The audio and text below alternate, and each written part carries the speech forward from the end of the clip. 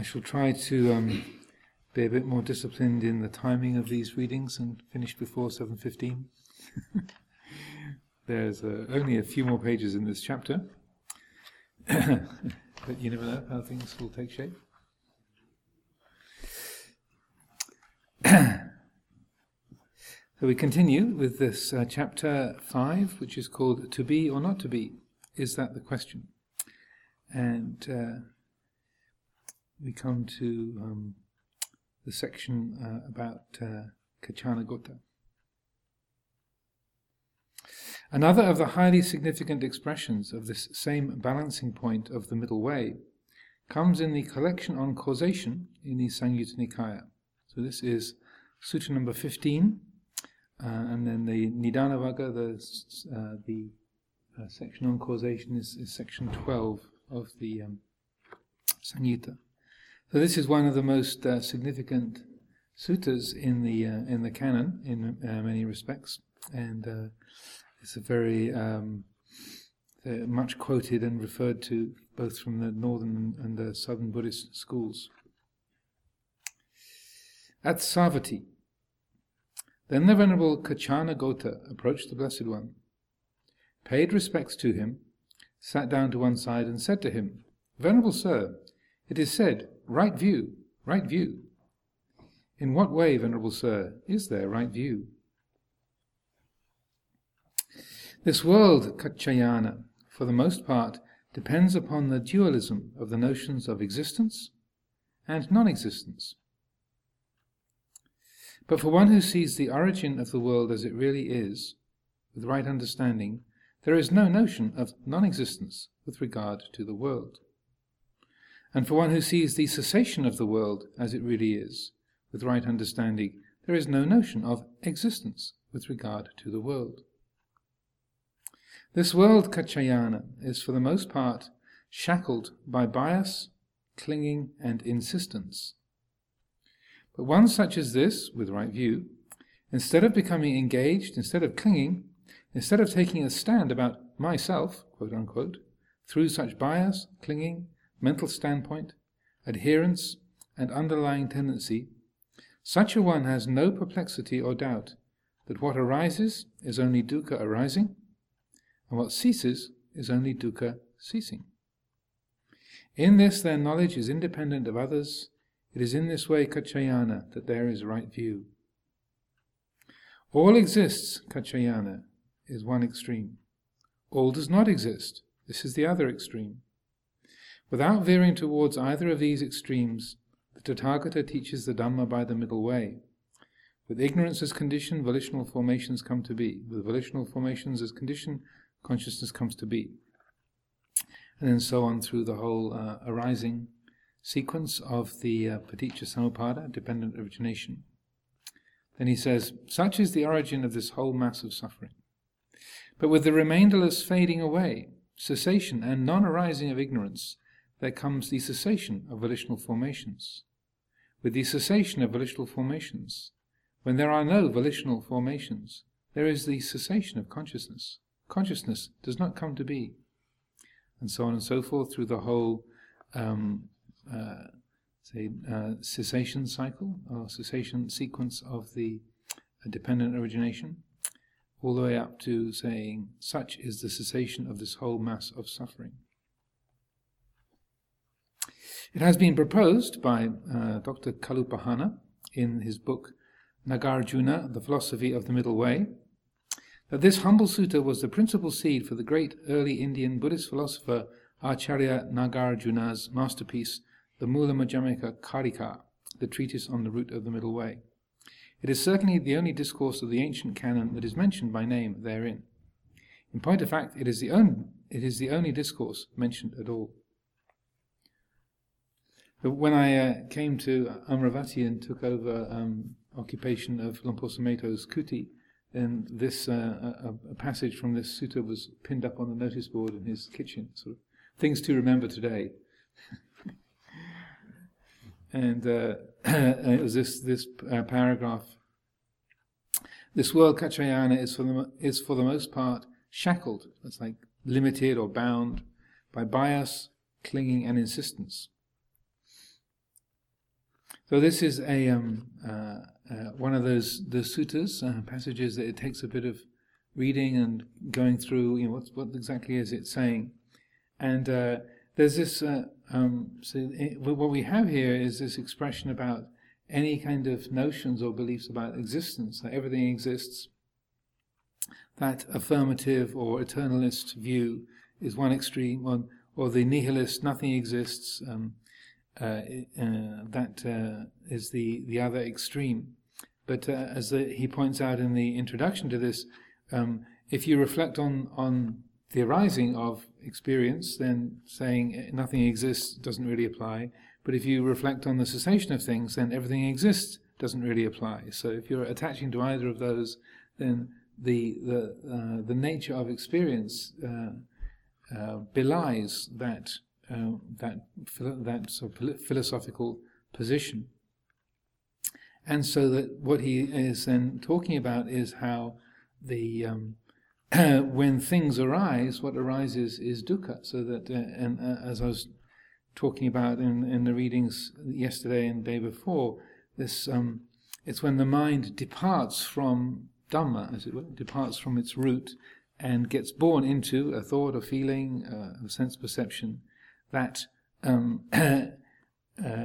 any kind of forming or the mind believing, oh, this is a distinct thing, this is a distinct object or a distinct subject, as soon as it makes that distinction, that definition, and takes it to be solid, real, absolute, in that very making of that thingness, the mind forming that thing and sort of losing its appreciation of Dhamma, the fundamental reality, then in that very thingness there is dukkha.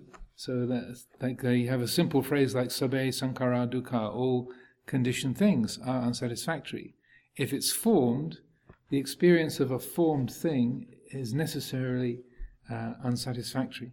When the mind recognizes it's not, that thing is not a thing, or this being is not really a being, it just looks this way, it just seems this way, it's only a seeming, it's only an appearing, then there's the possibility of, as he says, this quality of right view to be established. There is in the seen there's only the seen, in the heard there's only the heard. There is that sense of knowing, oh, this is the sense experience. There's no thing there. There's no fundamental separate individual object there, and there's no separate individual absolute subject here, and knower that is here. So as in that discourse to Bahir, there's no thing there, there's no thing here.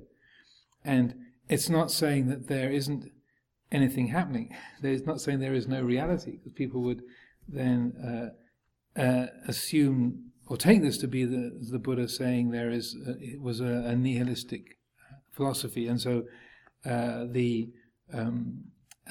when Buddhism started to become popular in the West around the 1870s, 1880s, 1890s, it was getting a lot of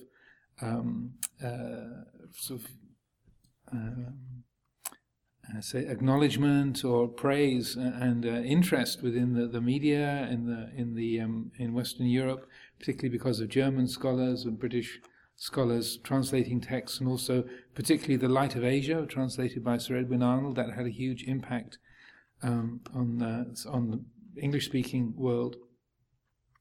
Sir Edwin Arnold, he was the editor of the Daily Telegraph, which is a very prominent British newspaper. So he wasn't just sort of some random bloke kind of shouting on the street corner. He was a very respectable sort of pillar of society. He was a knight of the realm and a literary person. And so for him to write this book, which is very much in praise of the Buddha and his teachings, it had a big impact, and I think it was published in 1872, around there, in the 1870s. So that had a big impact, and it had such a big impact that he was persuaded to write a sort of comparable sort of epic poem about Jesus called The Light of Europe, which didn't sell as many copies as The Light of Asia.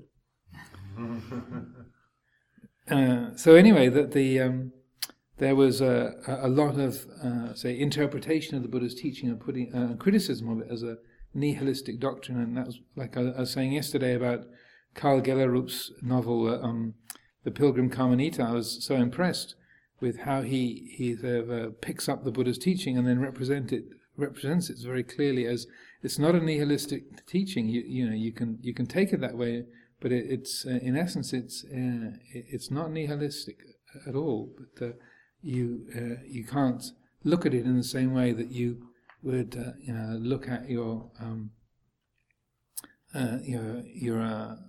say the average religious philosophy based on a theistic model.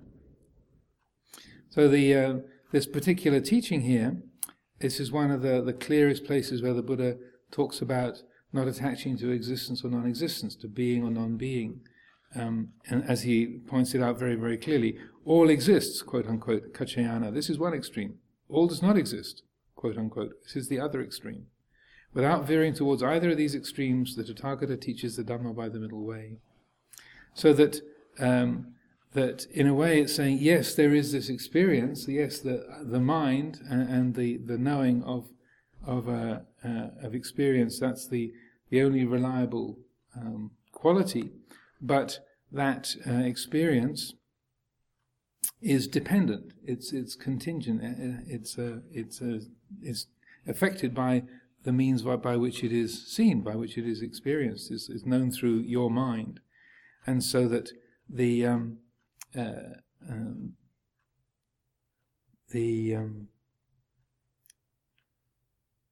way he summarizes the middle way is then through the spelling out of dependent origination, and so that is, in a sense, as he says, without veering towards either of these extremes, the Tathagata teaches the Dhamma by the middle way. And so he points to how when the mind is not seeing clearly, when there's avijja, when there's ignorance, then the disharmony arises. When there is no ignorance, then disharmony does not arise. So he avoids the whole question of existence or non-existence. He's saying that in a way that that trying to frame things in, do things exist or do they not exist? Again, it's one of those instances of saying you're asking the wrong question. It's not an issue of existence or non-existence. That's not it. It's what he's pointing to is that look at it this way: when there's ignorance, then this experience of disharmony, dukkha, arises. When there's no ignorance, then the disharmony does not arise. That's all you need to know. It doesn't need to be framed in terms of a being either existing or not existing, because it's rather like going back to that image of the fire. Where did the fire, when the fire went out, where did the fire go? North, south, east, or west? Then, in the same way, if you're asking a question, well, do I exist or don't I exist? Well, you're asking a question that presumes a reality that is not substantial. It's not based on how things actually are. So he in a way steps back from that question of do things really exist or do they not really exist. He's saying, well, that the question doesn't really pertain. That's not a meaningful question. And rather, what's meaningful is why is suffering experienced, or why is there this experience of discontent or incompleteness or insecurity, and that's the principal thing. And then the thesis that then Nagarjuna spells out in his the treatise on the route of the middle way, he and it sort of permeates through a lot of Tibetan Buddhism accordingly, is that the emptiness or the empty nature of things is directly related to the teachings on dependent origination, that things are dependently arisen, and so that you, rather than taking a position about existing and not existing, you can say, well, experience is dependently arisen, and again, what arises is only arising suffering, what ceases is only suffering ceasing. And again, that can sound like a bit of a negative view, but if you take it back to the experience of meditation, when when the mind is fully awake and aware, as awake as aware as it can be, then noticing how when the mind creates a thing, creates a thought, or creates a memory or a feeling, that as soon as that is created and there's an I who's experiencing it, that subject-object duality forms, and then that there's in a sense the seed of dukkha is sort of sprouted right there, and that the more that the mind can just stay aware of its own nature, the heart aware of its own nature, and essentially the Dhamma being aware of itself, then there is no dukkha being created. That the Dhamma has this sort of formless, timeless, non-personal quality, and it's the very fabric of our nature and the nature of everything. And then as soon as that sort of that nature stops being recognized, and the mind gets born into a feeling or a thought or a perception, and then that avijja pacaya sankhara, ignorance conditions formations, and formations condition consciousness, and consciousness conditions mind and body, nama rupa.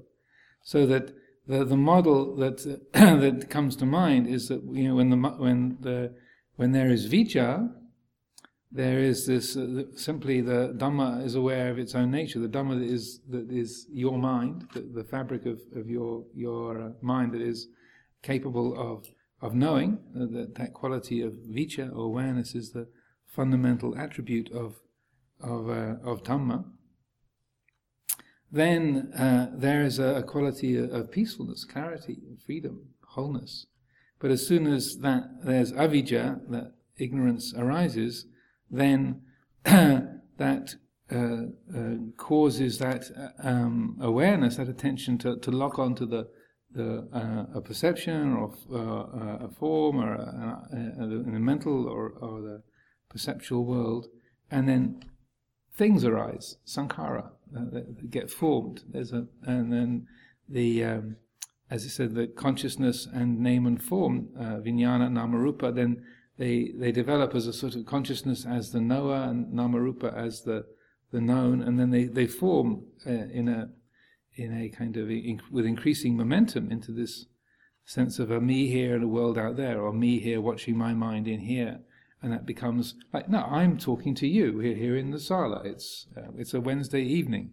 That's where we are. This is real. This is that becomes a solid, permanent reality. But if the mind is not born into that, if it doesn't create thingness and say make it more substantial, give it substantiality when it doesn't really possess that, then there's seeing, hearing, thinking, speaking, and it's known that this is a flow of patterns of consciousness that is not a person, is not a thing, it's not a collection of selves and others, but is rather a pattern of organic changes taking place according to the laws of nature. And the no dukkha arises on account of that. So before going on to trying to read out Nagarjuna in Stephen Batchelor's translation, I'll pause there for a moment if there's any questions, thoughts, reflections. I have a question, but I don't quite know how to formulate it. It's been puzzling me all day, though. You've been talking a lot about the not self and so on. There's a strand of thinking in science, particularly, where there's no such thing as mind state. There's no such thing as mind states. Just brain states. So, in essence, there is only which is kind of what you describe. Mm-hmm. And they've kind of co-opted this idea of no self. A lot, when I read around the subject, not I know much about it. And I think you've been to conferences where probably those things have been mentioned. Yes. So this I get very confused sometimes when I hear the sorts of things you just mentioned, because does that, what are you describing in a way? You know, because if I'm describing my own experience, you know, individual experience, and that grasping onto particulars of that experience will cause suffering. Okay. Fair enough, yes. You know, that's something that can be understood, worked on, whatever. If it's saying there is nothing, it's a very different thing, and I get very, you know, time and time again, I get really stuck on this somehow, because it's not that I'm trying to imagine it, but the effect is one of profound misery. You know, that's not right. It's there really is, there's something there which just doesn't. Well, it's good to ask the question, and because in a way it's true. Dhamma is no thing. It's not a thing. The Dhamma is not a thing, but it doesn't mean it doesn't exist. Like the Dhamma is the fundamental reality, but it's not a thing. It's not it's not a quality that arises in the world of other qualities. So it's and this is one of the reasons why the Buddha said no one's ever going to understand it, because it's that fundamental. And I mean, in terms of like speaking of science, in terms of physics, subatomic physics, they talk about the sea of potential. That, you know, all particles arise out of this sea of potential, you know, quarks and such like, right at the most sort of at the currently most microscopic level of matter. That particles form out of this sea of potential, which is timeless, unlocated, infinite, and, you know, sanditiko, akaliko, not necessarily ehipassiko, but, you know, that sort of it's they speak about this ultimate field that all particles form out of. But you can't. They say, well, what is that field made of? And I think, well, you can't ask that really.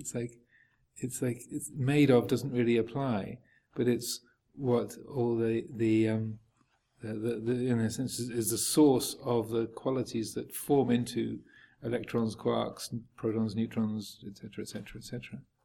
So that they can describe it. They can sort of draw. They can write up equations for how this field behaves. They talk about these wonderful terms like quantum foam, like a sort of frothy sea, like the waves of this field of potential, just sort of forming into like the frothy waves on the seashore. Quantum foam, and but you know they struggle to come up with physical imagery that represents those qualities, and so I feel that on the mental level that it operates very much in that same kind of way, that our the fundamental, say, quote unquote fabric of what is real, what we are. Is a kind of, it can be realized, but it can't be described. Because it is outside of time, and so that when the mind awakens to that fundamental nature, when the mind knows its own nature, then there's this quality of no thingness. It's not a thing, but there's an infinite quality of presence, and also sort of freedom and joyfulness rather than misery. If you think that what you are is a thing, then to realize that is not a thing there's a sense of loss.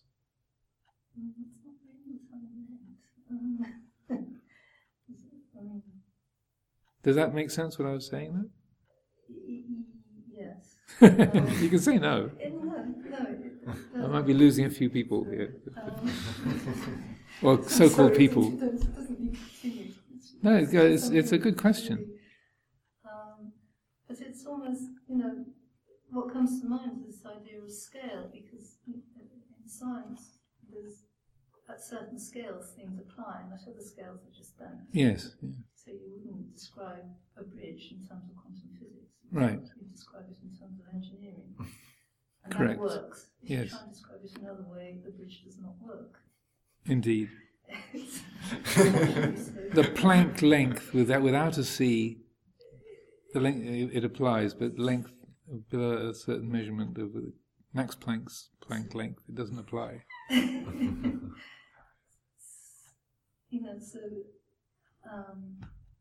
So it's not that I'm wanting to have a thing where there is no thing, because I'm more used to thinking that there is nothing than there is something. Okay. That's part of my education, if you like. That's my conditioning to think there is nothing. It's fine. So it's more. What is it that it is actually working on? Is perhaps more conundrum. So because we have these very mechanistic ideas of ourselves now. Well, yeah, the mind is an artifact of brain chemistry.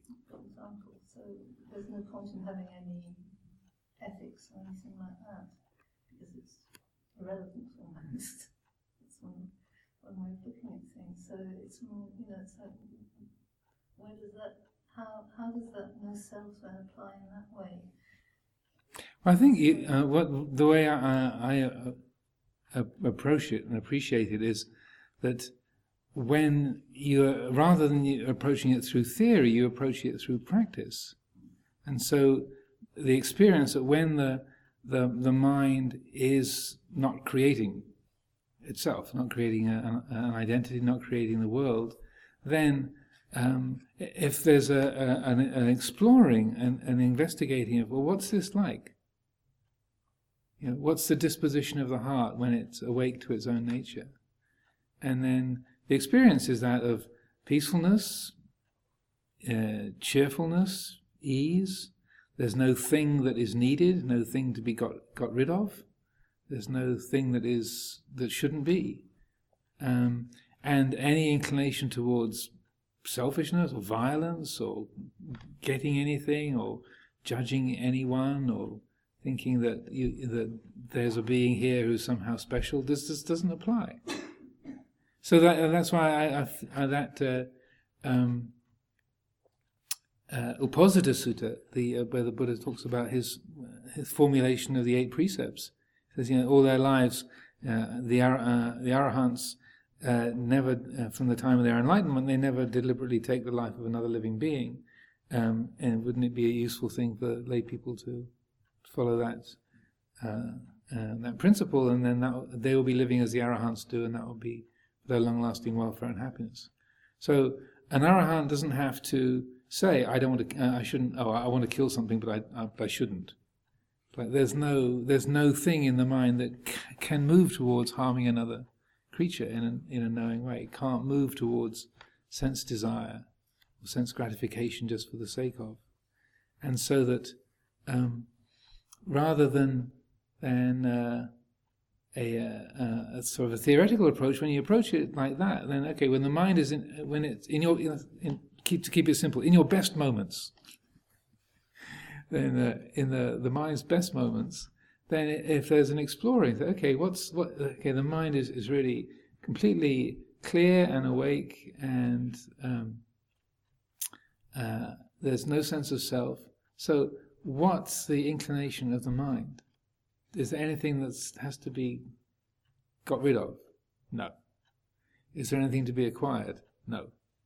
Is there anything wrong with anything? Any aspect of experience? No. And so that then, what's the tone of this experience? Well, it's one of simplicity, ease, spaciousness, uncomplicatedness. Okay, well, whatever you call it, it's this. So that then it's the in a sense the felt sense of that, and the internal experience of it, rather than a kind of technical description of it. And that's what I tend to trust, even if the words are sort of stretching to try and describe that experience of the unborn, the unconditioned, the uncreated, and so on.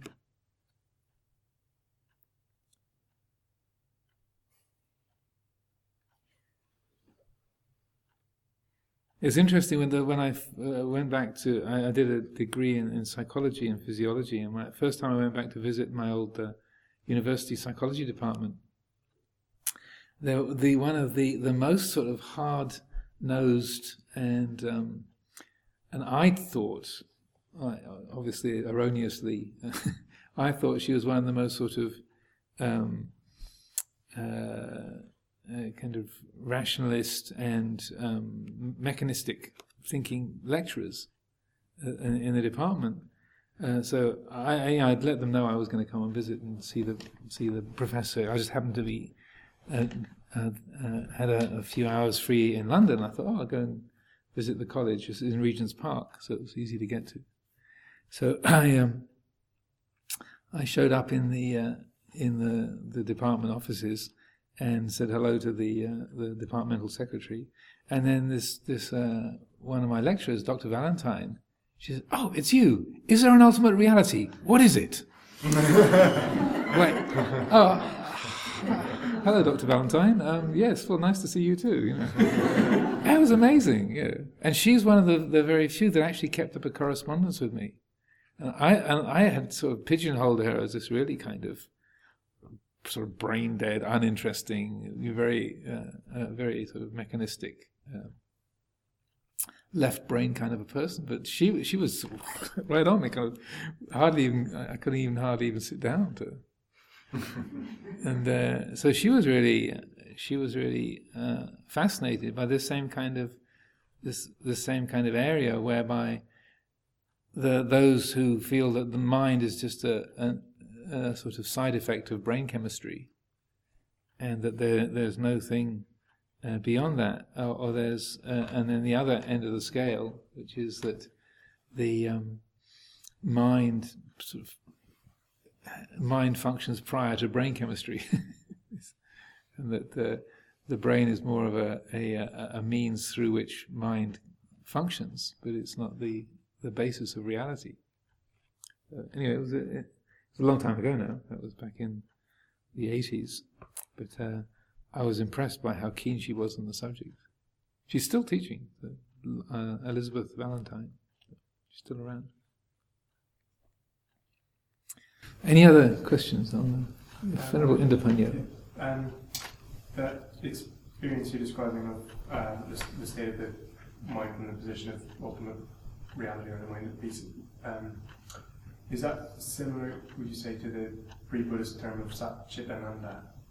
And I've just been wondering about that term and if it relates to when the Buddha uses the word Chitta, and I'm also just wondering about how the Chitta fits in with that experience.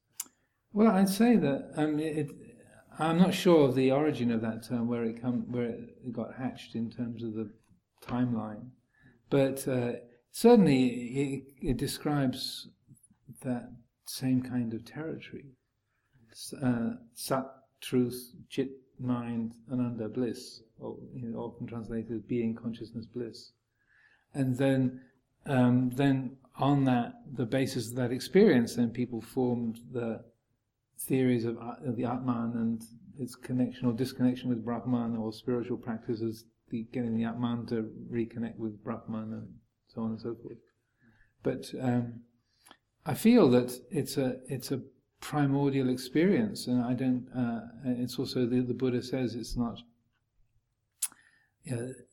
Dhamma is not confined. Whether a Tathagata appears in the world or not, the Dhamma still is there. It's like water is still in the ground, whether you dig for it or not. And that whenever a being has fully let go of greed, hatred, and delusion, then that's going to be the nature of the mind's experience of the present. Is when it's free of those obscurations, then it's going to know that quality. It's going to be apparent. And as Luang Por Sumedho famously said, well, you can call it what you like. You don't have to use Buddhist terminology to talk about that ultimate reality.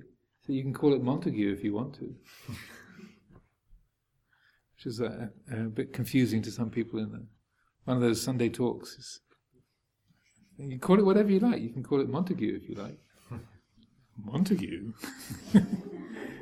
It took me years. I've never followed it up, but in Romeo and Juliet, another of Shakespeare's plays, the two main characters, Romeo and Juliet, belong to these two houses, Montague and Capulet, and so that these two families are fighting each other. They have a long-standing feud between them, and Romeo belongs to one house and Juliet belongs to the other house, and then they fall in love with each other. And so then, I think it's Juliet is sort of bemoaning the fact that it's so unfair that they can't live together and be a couple because of their names. And she says, "A rose by any other name. What's in a name? A rose by any other name would smell as sweet." And so another of my pet. I've got a lot of pet theories. So a small pet theory. I got we don't have any pets in this monastery, but I have pet theories. So is that Luang Por Sumedho something, either consciously or unconsciously, was thinking of Romeo and Juliet when he said, "You can call it Montague if you like." If he said Capulet, it would have been really easy it would have been a sure thing. But it might have just been he had a school teacher called Montague. But it was just like a random name that sprang to mind. Okay, so I'll carry on. I will try to finish by 7 o'clock. By way of expansion on this area, here are some of Acharya Nagarjuna's own incisive insights on being, non-being, and causality. And you will find this hard to follow. If you don't, I'll be very impressed. It's called the Investigation of Essences. It is unreasonable for an essence to arise from causes and conditions. Whatever essence arose from causes and conditions would be something that has been made. How is it possible for there to be an essence, quote unquote, which has been made? Essences are not contrived and not dependent on anything else. If an essence does exist, how can the thingness of the other exist? For the essence of the thingness of the other is said to be the thingness of the other. So I predicted you wouldn't find it hard to follow this. I took a great care in copying this out from his manuscript. So believe it or not, there are no misprints here. This is how it's written. Apart from an essence and the thingness of the other, what things are there? If essences and thingnesses of others existed, things would be established. If things were not established, non-things would be established. When a thing becomes something else, people say it is a non-thing. Those who view essence, thingness of the other, things and non-things, do not see the suchness in the teaching of the awakened. Through knowing things and non-things, the Buddha negated both existence and non-existence in his advice to Katyayana. If things existed essentially, they would not come to non-existence. It's never the case that an essence could become something else. If essences did not exist, what could become something else? Even if essences existed, what could become something else? Existence is the grasping at permanence. Non-existence is the view of annihilation. Therefore, the wise do not dwell in existence or non-existence. Since that which exists by its essence is non-existent, so since, quote, that which exists by its essence is non-existent, is the view of permanence, that which arose before is now non-existent, leads to the view of annihilation. So I read that, and I considered very, very carefully whether to put this in or not, because I felt that it would be very tricky for the average reader, whether English is your first language or not, to follow it. But if you do track it through and follow the terminology, it does make sense. The idea of an essence is like the kind of the fundamental nature of a thing, like the essence of a book or a person. If that essential quality existed, what could become something else? If it was an essence, that implies it's something that's permanent. So this book couldn't become a fire starter because it's still a book, even if you put it in the fire and ignite it, and it turns into ashes. Well, the book is still there. So that, if things didn't exist, how could we? If non-existence was real, then how could we ever talk about anything? How could we be here? So it's a way of what he's trying to do here is think through all those aspects of if things really existed, if there were things that didn't exist, if non-existence was true, and he's trying to follow the logic and to show much more clearly that as he says, if things existed essentially, they would not. Then they could never stop existing. There would be no impermanence. And if things didn't exist, what would if non-existence was real, then how could there be anybody here to or anything here to be discussed? So he's trying to clarify the Buddha's teaching, but on review, I feel that the Buddha puts it much more simply and more effectively, in just the saying that all exists as one extreme, all does not exist as the other extreme. Without veering to either of these, the Tathagata teaches the Dhamma by the middle way. And then when he talks about the quality of emptiness, Sunyata, there's a later chapter that talks a lot about that. The most common way of speaking about emptiness is empty of self and what belongs to a self. That's how the Buddha most often defines it. Sometimes it means an object that has no essential substance, but more often it's talking about the empty nature of the subject rather than the object. Does that make sense? So there's this phrase, empty of self and what belongs to a self. That's the most common way that the Buddha uses the term emptiness. So this teaching of Nagarjuna, there is a very, very influential text, this Root of the Middle Way, and informs a lot of the Mahayana, the Northern Buddhist teachings. But it's interesting that, as quite a few scholars have pointed out, Kalupahana was one of them, and others too, say, well, if you read it through and you manage to follow it, then it doesn't come across as particularly Mahayanist at all. There's not sort of any talk of bodhisattvas or such like. And it, even though it heavily influenced the Northern Buddhist school, it's more like a fine analysis and sort of a logician mapping out the implications of the Buddha's teaching, and particularly this teaching from the Nidana-vagga, the teaching to Kachana Gota. So to continue.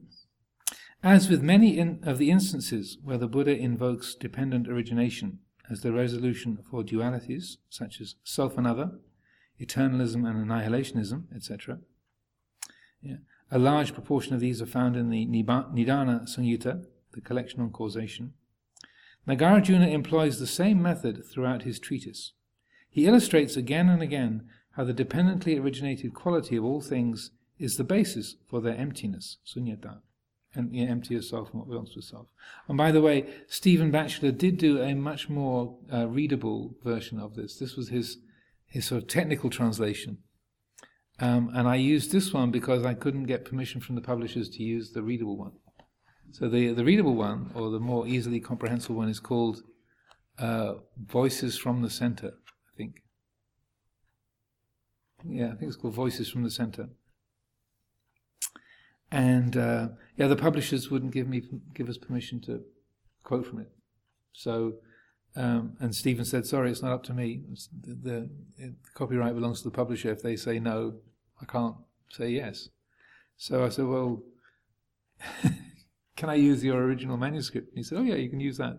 So I had to use this to quote from rather than his more readable one. But I do believe we have a copy of that in the library, and it's a translation of that Nagarjuna, the route of the middle way. But it's in a poetic form, but it's far more readable. So I would recommend, if you are interested in understanding it a bit more clearly, if you track that down, because it is also, Stephen does a bit more rendering rather than a sort of, this is like a strict translation, and the original text is not very explanatory. So in his rendering in that Voices from the Center, that he makes it a bit more sort of tangible and readable, and I respect his understanding. So I feel he has not he's not misrepresenting the text, but he has sort of filled it out in a few places just to make it a bit more comprehensible and accessible. So his exposition, so Nagarjuna, is a poetic exploration of the relationship between emptiness, dependent origination, and the middle way. It is a work of great philosophical depth, yet its language throughout is extremely spare, diamond-like in its purity and sharpness. It's also a work that stands close to the central teachings of the Buddha, and is thus capable of usefully informing practitioners of both northern and southern schools. Returning to the Pali once again, here are the Buddha's words to a former teacher of his, in a previous life, the Brahma god Bhakka, whom he was endeavoring to help break through the conceit of eternal being. So again, this is the Majjhima Nikaya, Sutta number 49. This is called the Invitation to a Brahma. So this is we've referred to a few times recently, where the Buddha picks up that this Brahma god, who used to be a teacher of his in a previous life, has got this conceited view that he thinks he's the creator of the universe, and is believing that he's the all-powerful. So the Buddha goes to visit him and to help correct that view out of kindness to his former teacher. And so anyway, during that dialogue, the Buddha says to Bhakka, "Having seen fear in every mode of being, and in seeking for non-being, I did not affirm any mode of being, nor did I cling to any delight therein. Having seen fear in every mode of being, and in seeking for non-being, I did not affirm any mode of being, nor did I cling to any delight therein." So in speaking to Bhakka, and also, if you might remember that in the story, what happens is that the Buddha goes to see Bhakka, and Bhakka sort of appears before the Buddha, and the Buddha said, "Well, you think you're the Almighty and the Creator, but if you were, you would be able to vanish from me and to disappear from my range of vision, but you can't do that." So Bhakka attempts it, but he can't disappear from the Buddha's field of vision and knowledge. And the Buddha said, "But I can disappear from yours." And he vanishes, and Bhakka can't find him. He says, actually, I was talking about the Brahma realms yesterday or the day before, and so the realm that Brahma is in is actually only the third of the Brahma heavens. And the Buddha says, Bhakka, not only are you not the Creator and the Almighty and the sort of the boss of the universe, there's actually 18 Brahma realms higher than this that you don't even know about. 18 whole heavens higher than where he is. So, and as I mentioned, Bhakka is in Pali means a heron. So in Indian mythology and folklore, the heron is a sort of proud, haughty, looks down its long nose at others. And so that this is after Baka has tried to vanish from the Buddha and couldn't, and the Buddha vanished from Baka. And he's amazed because the Buddha's voice says, from the void, the Buddha says, "You see, Baka, you don't know where I am. You don't know what realm I'm in. You can't find me, can you?" So there's he cannot sort of get around that. And then in his explanation, then Buddha makes this comment about how in the enlightened, from the enlightened perspective and his own experience, having seen fear in every mode of being, and in seeking for non-being, I do not affirm any mode of being, so that a way that the enlightened mind is not grasping any particular form of identity in any mode of being, whether it's mundane or and in the human realm or in the divine refined realms, even in the formless Brahma realms. In a comparable passage, Mara comes to visit the nun Vajira and tries to throw her off her path of spiritual practice by introducing doubts into her mind. So this passage comes from the 5th section of the Samyutta Nikaya, the Bhikkhuni Vagga, and it's a short section. There's only about 10 suttas in it, and in all of them, Mara's coming along to give the nuns a bad time, and he doesn't succeed. So, and some of them, which is good news, some of them have similar verses in the Therigatha, the verses of the enlightened nuns. Some of them don't. So Vajira is one that she doesn't appear in the Therigatha, in the verses of the enlightened nuns. But anyway, this is the dialogue between them. So Mara comes along. She's practicing meditation out in the forest, in the blind men's grove. And this voice appears. And it says, "By whom has this been created? Where is the maker of this being? From whence has this being arisen? Where will this being cease?" Then the Bhikkhuni Vajira, having understood, this is Mara, the evil one, replies to him in verses, "Why do you presume a being, quote unquote, is here? Mara, is that your real view? This is just a heap of forms. No being can be apprehended. Just as with all parts assembled, the name of chariot can be used." So a chariot is a kind of little vehicle with 2 wheels pulled along by horses in warfare, usually by soldiers. Just as with all the parts assembled, the name of chariot can be used. So, while the khandhas keep on going, the convention of a being, quote unquote, pertains. What comes to be is only dukkha. Only dukkha remains and falls away. Nothing but dukkha comes to be, nothing but dukkha fades away. So this mirrors that comment that you have in the Kachanagota Sutta. What arises is only dukkha arising, and what ceases is only dukkha ceasing. And again, it can seem like a pretty negative way to think about human life, and say, this all it is just dukkha. This me, all I am is dukkha. My life, my mind, my feelings. Yeah, there's got to be something more than unsatisfactoriness here. But it's not talking about dukkha as the ultimate reality. Far from it. It's like that when thingness appears, when there's a being, that when the mind conceives, I am a person, I am a man, I am a woman, I am old, I'm young, I'm tall, I'm short, I'm fat, I'm thin, I'm healthy, I'm sick. All those I ams, in that I aming, then there is intrinsic in that thingness is dukkha, unsatisfactoriness. There's a in that the mind not seeing clearly, and then what fades away when a thing ceases, or when its substantiality is challenged, when its empty nature is recognized, then dukkha ceases. Dukkha fades away. What fades away is dukkha. As a final word for this chapter, here is the complete spiritual biography that Ajahn Chah wrote for the ecclesiastical authorities when pressed repeatedly by them to provide one, so that the King of Thailand could award him an honorary title. This happened for me, myself, and Ajahn Pasno last year, so that actually Suvira in the office here was the one who did most of the compiling.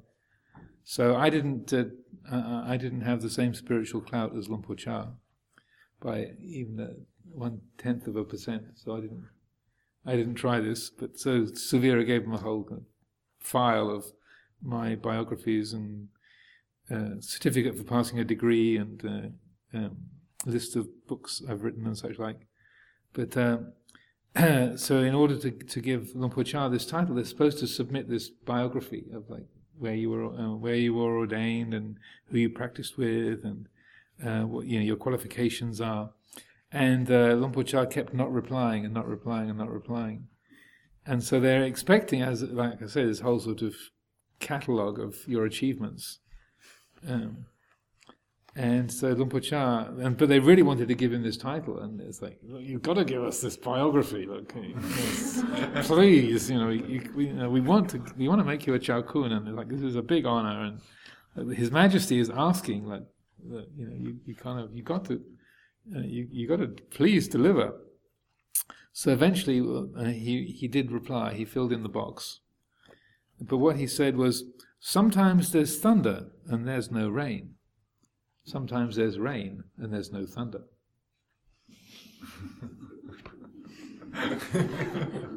That was his biography. Okay, you want the whole life story? Here it is.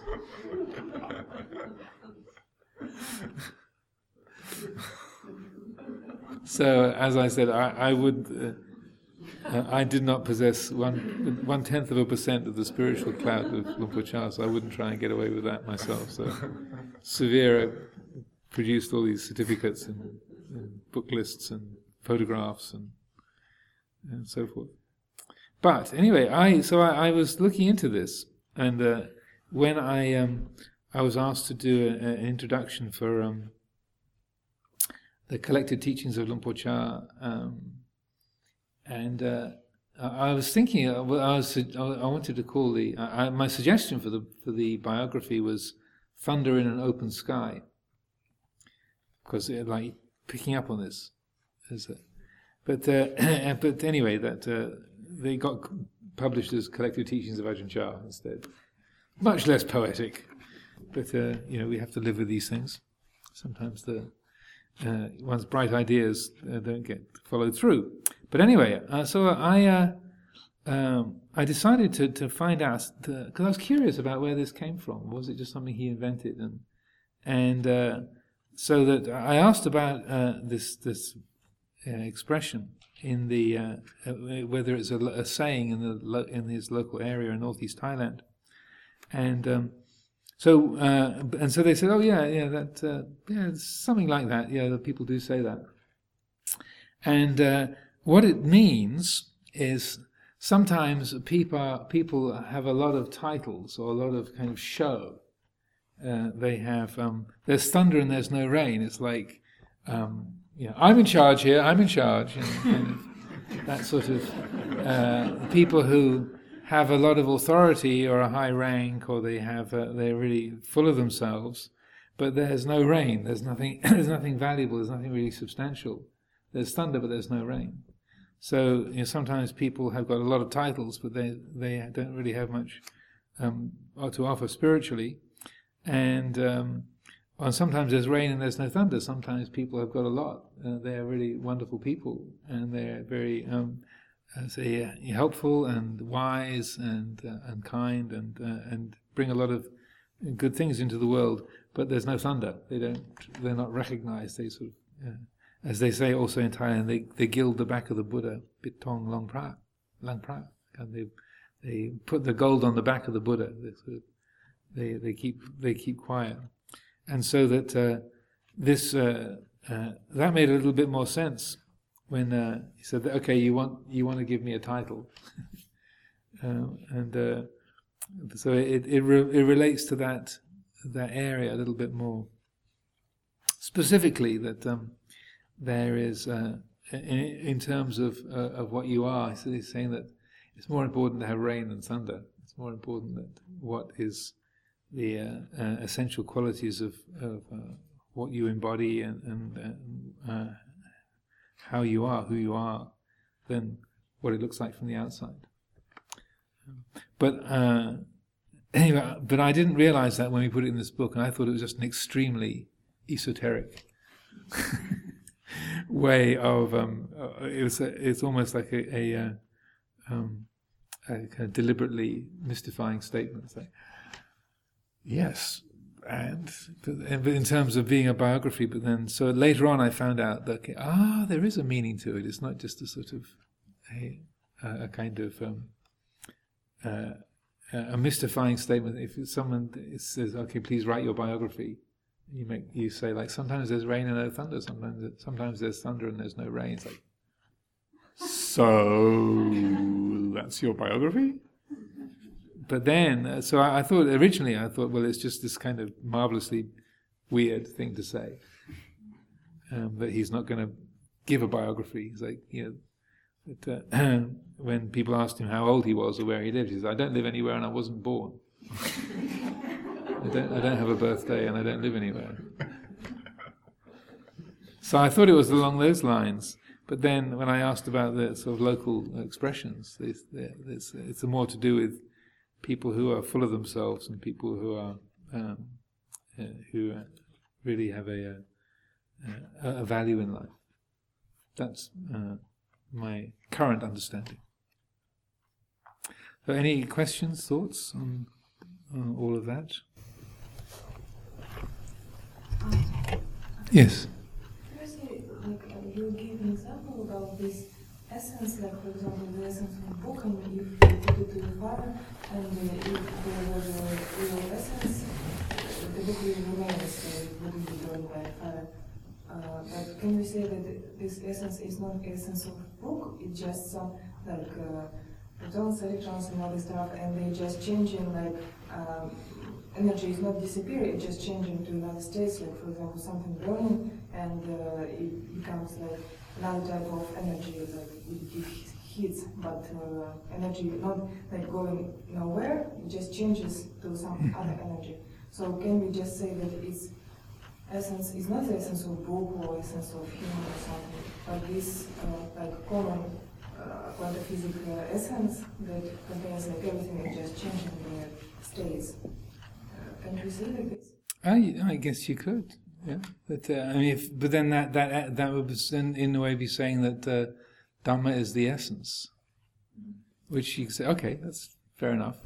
But it's like, if a thing has an essence, and it's that my understanding of the use of the words is that if there was that essence that made it that thing, that there was that essential ivyenye that was absolutely and totally just that, and not other things, that sort of defined that thing as separate from other things. That's what how I understand that they're using the word essence.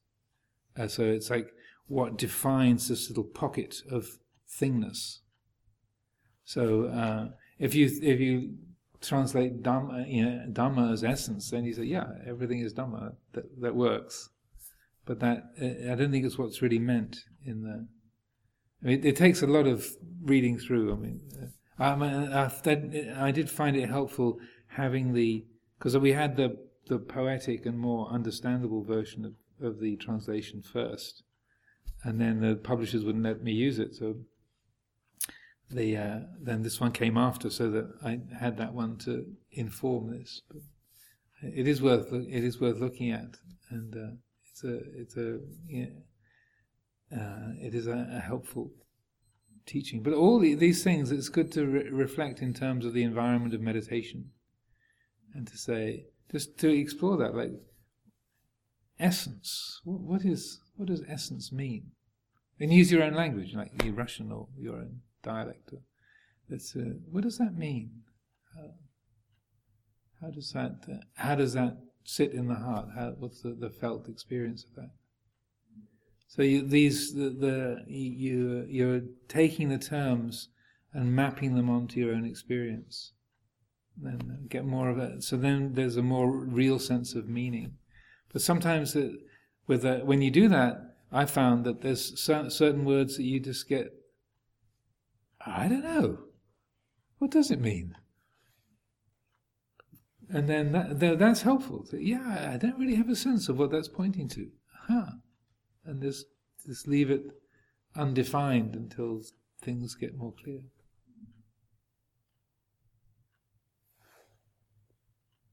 Joanna, yes. It's more of a reflection, actually. I thought when you just said about what Ajahn Chah wrote back, I thought you were going to say that it was kind of irrelevant to ask him what all of his accomplishments were. Haven't people noticed that when you sit in the forest, that sometimes there's thunder without rain and sometimes there's rain without thunder? Probably just didn't notice. It could be. I mean, I'm just second guessing, but I think it was also he was sending a message to the authorities, people who hand out the titles. Yeah. It was, that it could have been a part of it. I just thought it was a really beautiful, when the mind is just completely still, everything's kind of irrelevant, apart from just the moment. Mm-hmm. And then the only thing that would be relevant is that there's rain and there's thunder, or thunder and rain. I thought it was really lovely. There are many ways you can read it, but I